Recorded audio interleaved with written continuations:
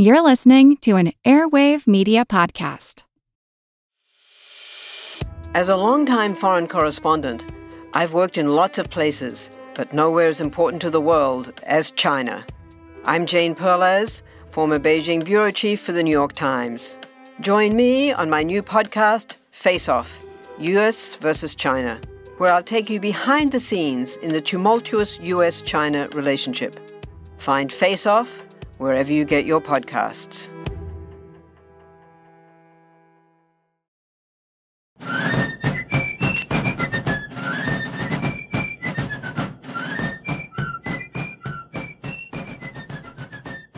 Hello, and thank you for joining The American Revolution.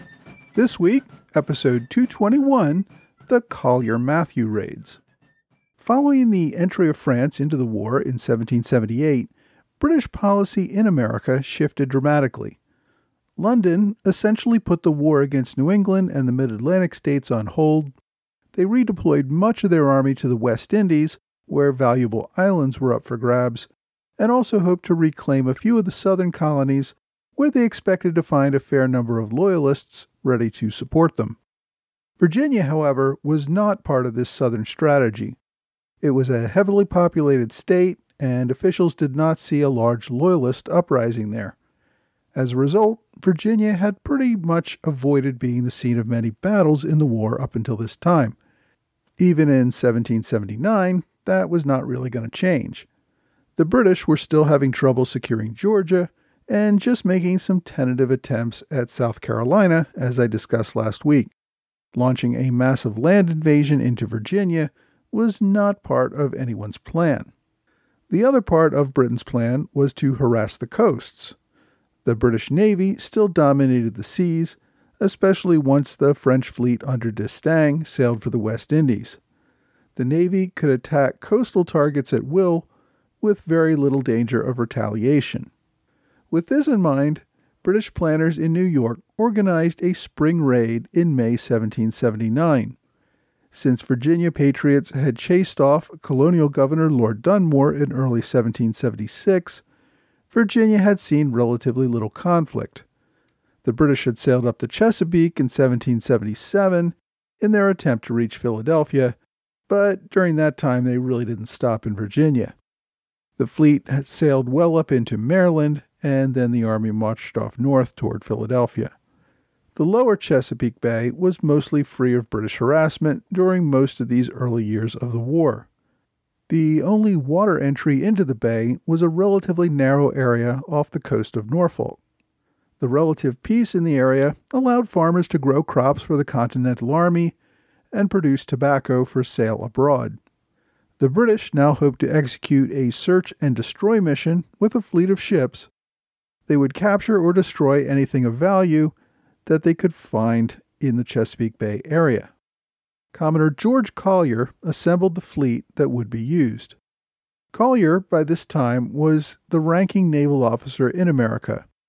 You may recall that Admiral Richard Howe left America rather abruptly, leaving the rather incompetent James Gambier in command. Admiral John Byron had been second in command and should have taken command, but he sailed off for the West Indies, where his fleet prevented the French from retaking St. Lucia. Admiral Gambier remained in New York but did little. In April 1779, he received his recall orders and departed New York for England. That left Captain Collier in command as the senior naval officer in America. Collier was born a commoner in 1738. Since the Navy offered better opportunities than the Army for ambitious men without wealthy and powerful families, Collier entered the Navy at age 13. He served in the East Indies and by age 16 had been promoted to lieutenant. After a decade of service, the officer in his mid-20s took command of his own ship, a captured French frigate during the French and Indian War.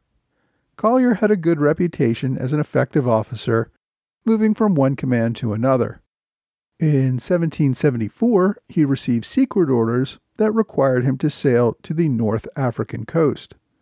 We still don't know what that mission was, but afterward the king knighted him in early 1775. By December of that year, Sir George took command of the 44-gun Rainbow. In 1776, he participated in a convoy commanded by Commodore William Hotham to transport Hessian soldiers to New York as part of General Howe's efforts to capture that city. Over the next 2 years, Collier operated out of Nova Scotia, raiding American vessels. Shortly after his arrival in Nova Scotia in late 1776, he relieved the siege of Fort Cumberland, thus ensuring continued British control of the region. For more on that, see episode 119. Collier carried out his duties with great energy and enthusiasm. In 1777, he captured or destroyed 76 enemy vessels, including the 32-gun Hancock, one of New England's most well-armed privateers. Following Admiral Gambier's recall, Collier took command of the North American squadron. He sailed to New York to coordinate with the Army's commander, General Henry Clinton. In planning the attack, Collier worked with Major General Edward Mathew.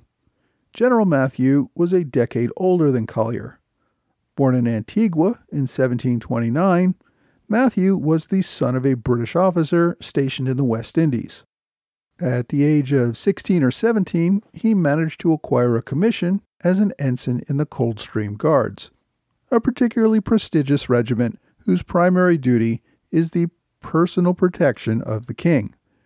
Now, given this duty, there isn't any record of Mathew engaging in combat during the War of Austrian Succession or the 7 Years' War. During that time, he did manage to marry the daughter of a duke. He also rose to the rank of colonel by 1775 and served as a personal aide-de-camp to King George III. As the war in America became front and center, Mathew took command of a 1,000-man brigade drawn from the Coldstream Guards.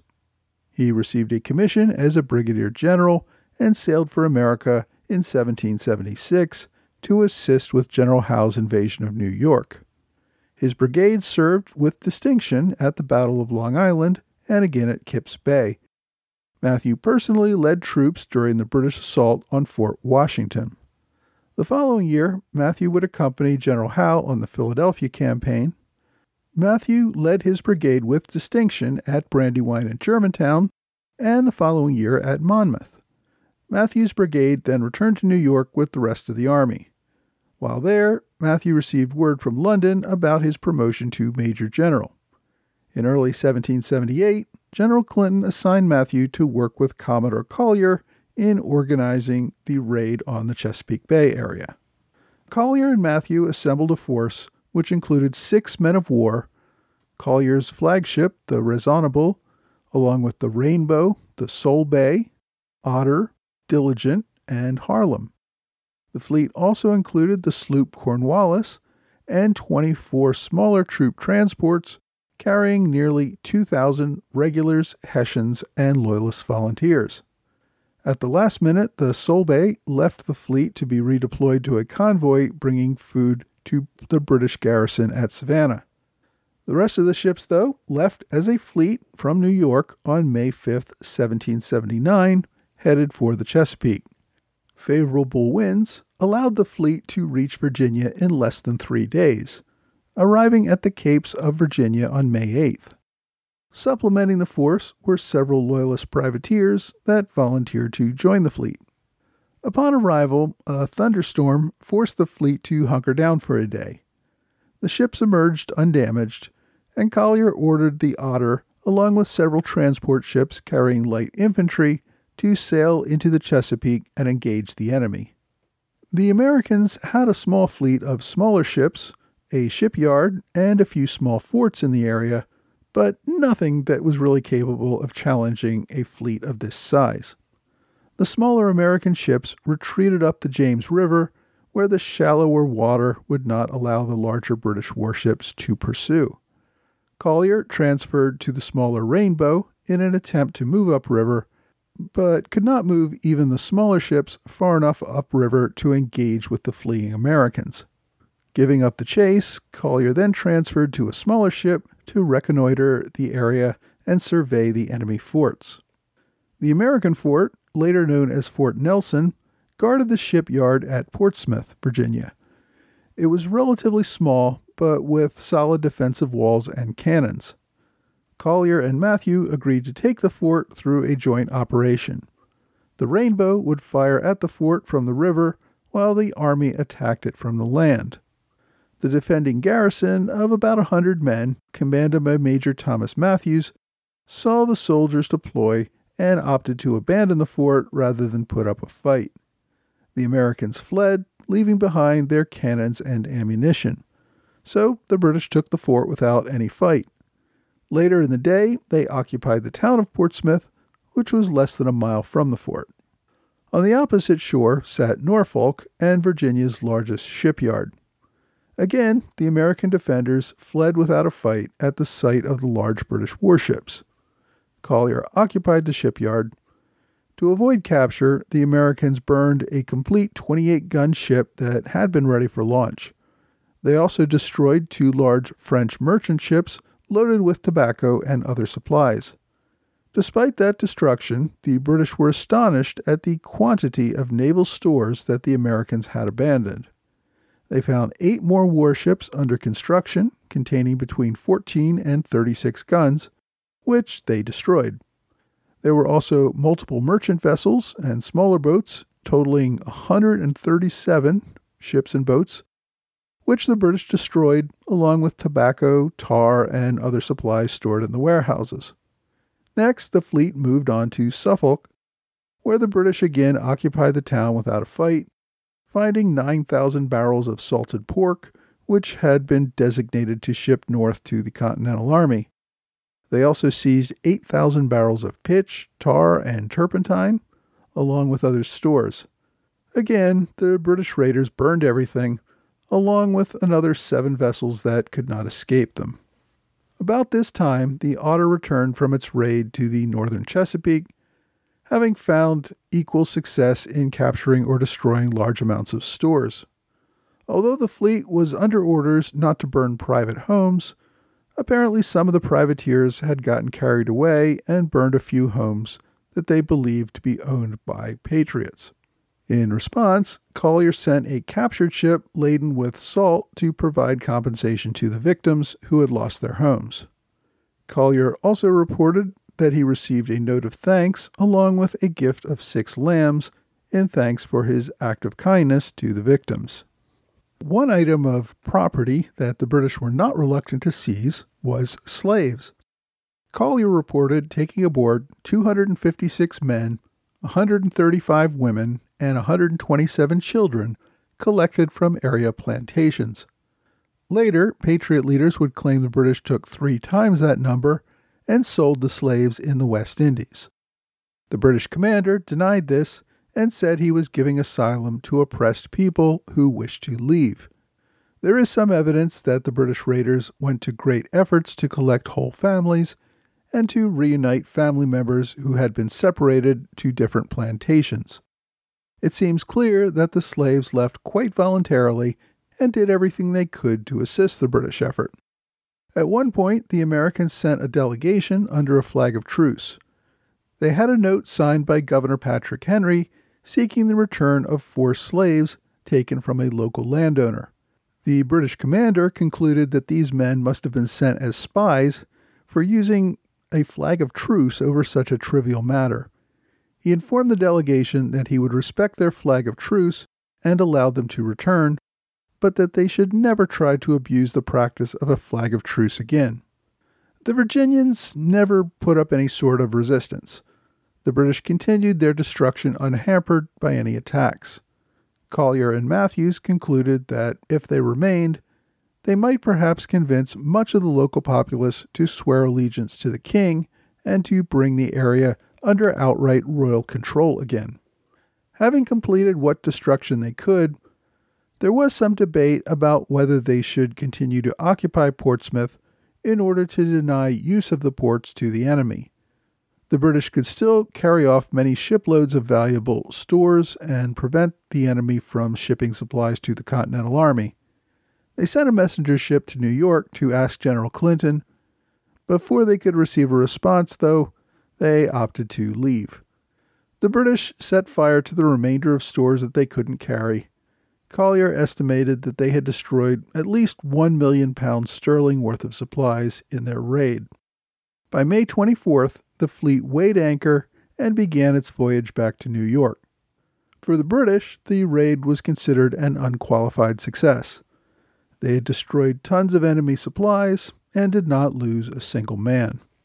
As the British returned to New York, Virginia was left to clean up the mess that they had left behind. Although there was a great deal of damage, the raid had lasted less than 3 weeks. Given the hardships of war, Virginia's damage was not even close to what some other states had experienced. The British Chesapeake raids also happened to coincide with the same time that Virginia was getting ready to select a new governor. For the first 3 years of the war, Patrick Henry had served as governor. Henry is probably best known for his fiery speeches before the war.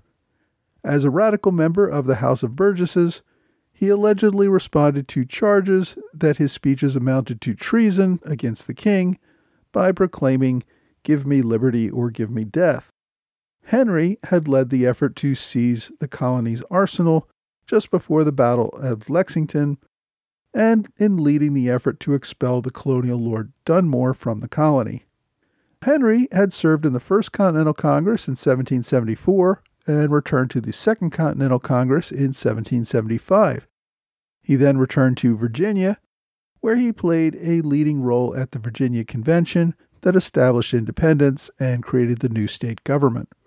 Henry worked on the committee that created the new state constitution, which the convention adopted unanimously on June 29, 1776, less than a week before the Continental Congress declared its own independence. The new constitution called for a governor chosen by both houses of the legislature who could be elected to 3 consecutive one-year terms. The convention had chosen Patrick Henry, who took office on July 5th, becoming the independent state's first governor. He moved into the colonial governor's mansion in Williamsburg and led Virginia through the first years of the war. Now, Henry's terms of office were focused on prosecution of the war and were not without controversy. During his first term, leaders seriously debated making him dictator in order to further the war effort. This proposal was eventually defeated.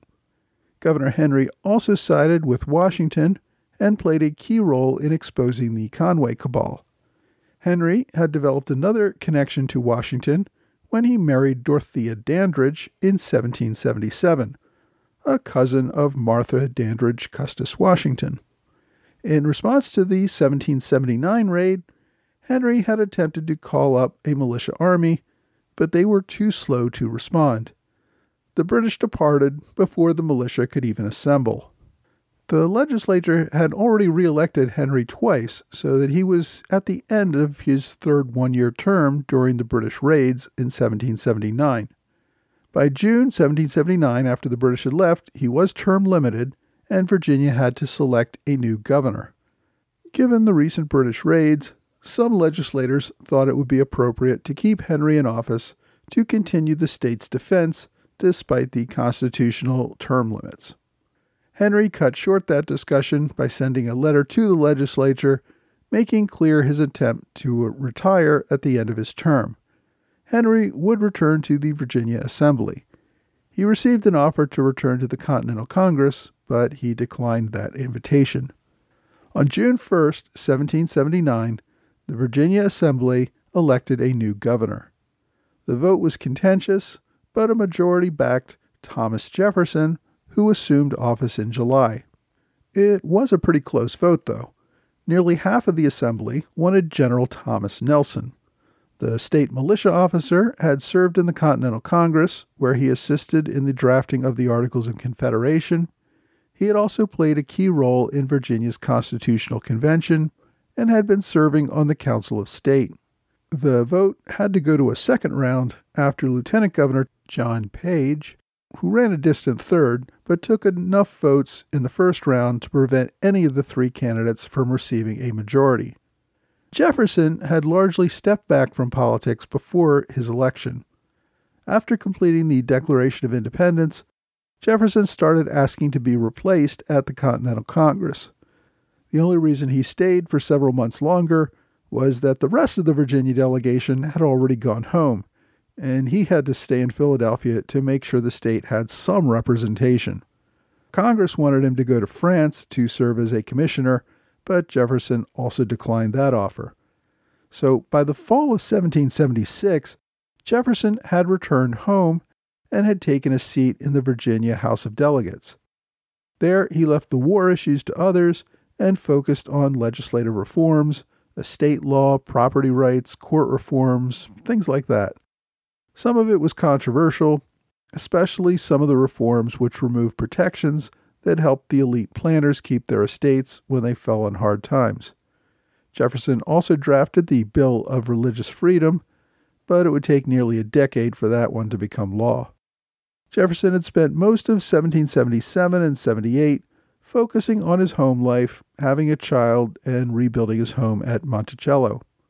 British prisoners from Saratoga had settled around his home in Charlottesville, and the Jeffersons spent considerable time with some of the enemy officers, particularly General Baron von Riedesel and his wife.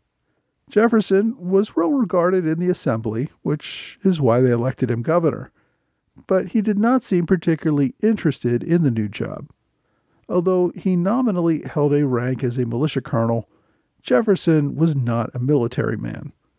The recent raid on the Chesapeake might have led many to consider a leader with more military experience, but they chose Jefferson. While Jefferson attended to his duties as governor, he seemed to view it as more of a burden that kept him away from home.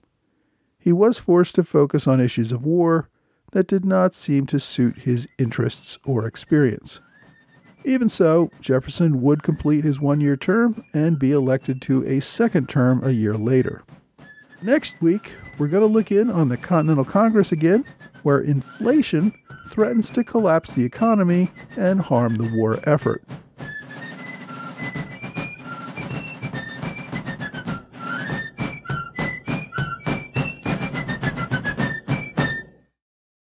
This episode is supported by the food delivery service Factor.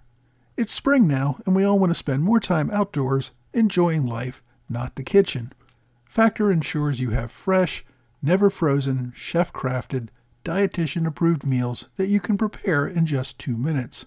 Each week you get a menu of 35 meal options, as well as 60 add-ons, including breakfasts, on-the-go lunches, snacks, and beverages. You can customize your orders to get as much or as little as you want each week, and can pause or make changes to your orders at any time. Factor is less expensive than takeout, and every meal is dietitian approved to be nutritious and delicious. It's the perfect solution if you're looking for fast, upscale options done easily. Now, they even have a special deal for fans of the American Revolution podcast. Head to factormeals.com/ARP50 and use that code ARP50 to get 50% off your first box plus 20% off your next box. That's code ARP50 at factormeals.com/ARP50 to get 50% off your first box plus 20% off your next box while your subscription is active.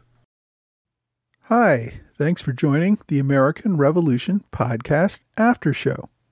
Thanks as always to my Patreon supporters in the Alexander Hamilton Club, Trey Nance, George Davis, and George Hunter. Thanks also to Robert Morris Circle supporter Lee Seam. I also offer thanks to Claire Ensor for a one-time gift via PayPal. I really appreciate everyone who can pitch in to support this podcast and help me cover my expenses. I also wanted to mention that I'm going to do a live podcast event in Quakertown, Pennsylvania on October 23rd. I'm going to be at the grand opening of the Liberty & Co. store on Broad Street. See my website for more details. But if you can make it to the store at noon on October 23rd, you can appear on my podcast, ask questions, and chat live with me on the show. Hope to see you there. This week, the British launched the first of what would become a series of raids into Virginia. As the British moved into their southern strategy, they wanted to weaken Virginia and keep the state from sending men and supplies to the other colonies, the Carolinas and Georgia. Repeated raids meant that the Virginians had to remain in Virginia and on alert against those raids. The British naval commander of this first raid, George Collier, returned to England a few months afterward. He met with the king, who praised his activity. In response, Collier told the king that the war was unwinnable under current policies, and that was not taken particularly well, as you might guess. Collier, however, continued to serve in the European theater and helped with the relief of Gibraltar. He would go on to become a full admiral in the 1790s when Britain once again went to war with France. The army commander on this raid, Collier-Mathew, also returned to England the year following the raid. He ended up being redeployed to the West Indies and ended up as governor of Grenada. Like most royal governorships, the position paid pretty well. Unfortunately, the king forgot to approve his pay and passed that along to the Treasury Department. As a result of that oversight, the government later came after Matthew's estate once he died and forced them to pay back over £23,000 sterling to the government. So if you ever get a really cushy government job, make sure the paperwork gets filled out correctly. General Mathew also had one child, a daughter, who married a man named James Austen. As a result, James's sister, Jane Austen, knew General Mathew, and many have noted that one of Jane Austen's characters, a fellow named General Tilney, who appeared in her novel Northanger Abbey, bears a very strong resemblance to General Mathew. This week, I also noted the transition in Virginia from Governor Patrick Henry to Governor Thomas Jefferson. Henry is probably best known for his fiery speeches before the war began, the whole give me liberty or give me death thing. However, he was also pretty successful as governor in the early part of the war and played a key role in a number of important issues. After the war, his opposition to the U.S. Constitution tended to put him out of favor with much of the leadership, and his importance tends to fade rather quickly. If you want to read more about Patrick Henry's life, there are a number of good biographies, but my recommendation this week is Lion of Liberty, Patrick Henry and the Call to a New Nation by Harlow Giles Unger. It's a good look at the whole life of a man that we remember primarily for a few catchy phrases that helped move the colonies toward revolution. Unger was a journalist for most of his life, but about 20 years ago, after retiring from journalism, he began writing a series of biographies on various founders or on founding events. By my count, he's written at least 17. Despite the fact that he is now over the age of 90, he still seems to be writing. His book, Lion of Liberty, came out in 2010. It's not too long for a biography, at just under 300 pages, not counting notes and index. It's well written and a succinct look at an often overlooked life of a founding father. My online recommendation this week focuses on the incoming governor, Thomas Jefferson. Of course, we all know about Thomas Jefferson's role with the Declaration of Independence, as a diplomat to France, and of course as the third president of the United States. His time between writing the Declaration and the time he left for France after the war ended, however, is largely forgotten. He held a number of different government positions, probably the most significant being the governor for 2 years. The Encyclopedia of Virginia, which is an online resource, has a great article on Jefferson's 2 terms as governor. Those terms are generally considered not terribly successful.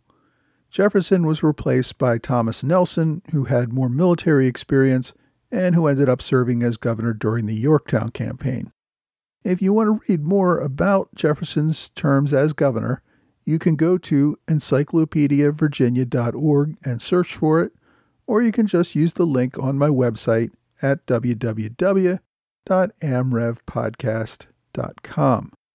My question this week is, what would have happened if Britain had kept fighting, trying to win the American Revolutionary War in North America after Cornwallis surrendered at Yorktown?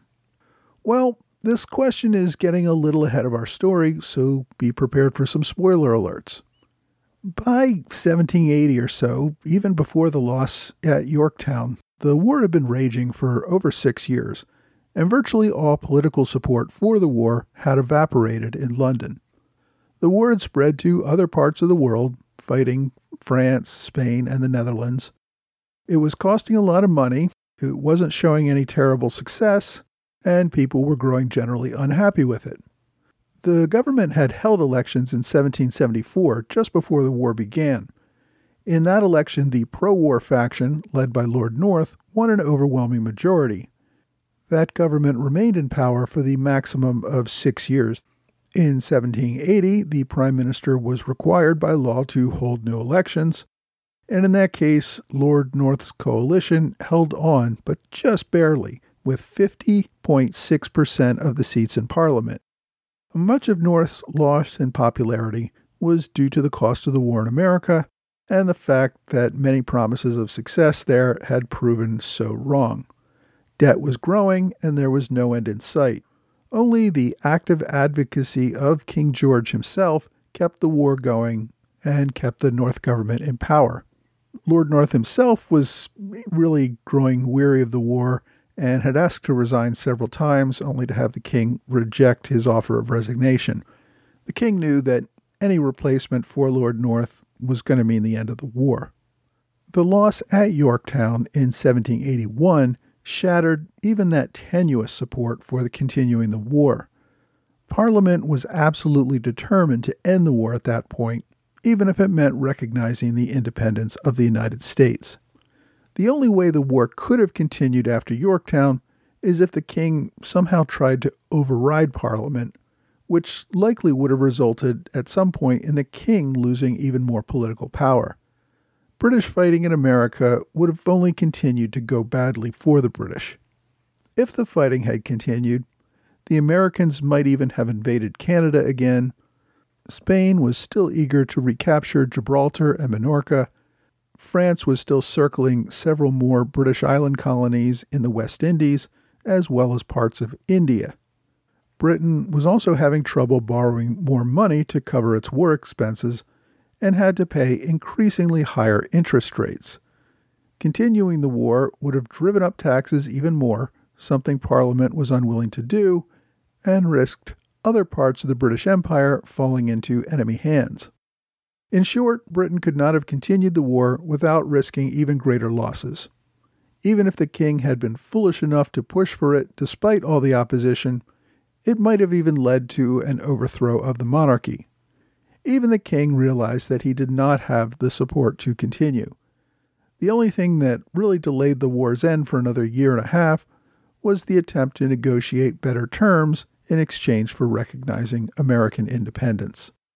If you have a question that you would like me to address on the podcast, please email me at mtroy.history@gmail.com or contact me on social media.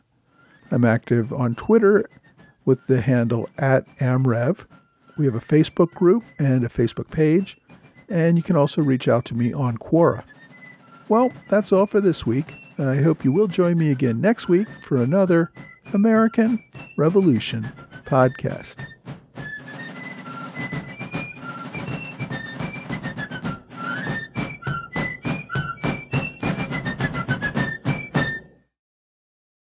What does Sputnik have to do with student loans? How did a set of trembling hands end the Soviet Union? How did inflation kill moon bases? And how did a former president decide to run for a second non-consecutive term? These are among the topics we deal with on the My History Can Beat Up Your Politics podcast. We tell stories of history that relate to today's news events. Give a listen. My History Can Beat Up Your Politics wherever you get podcasts.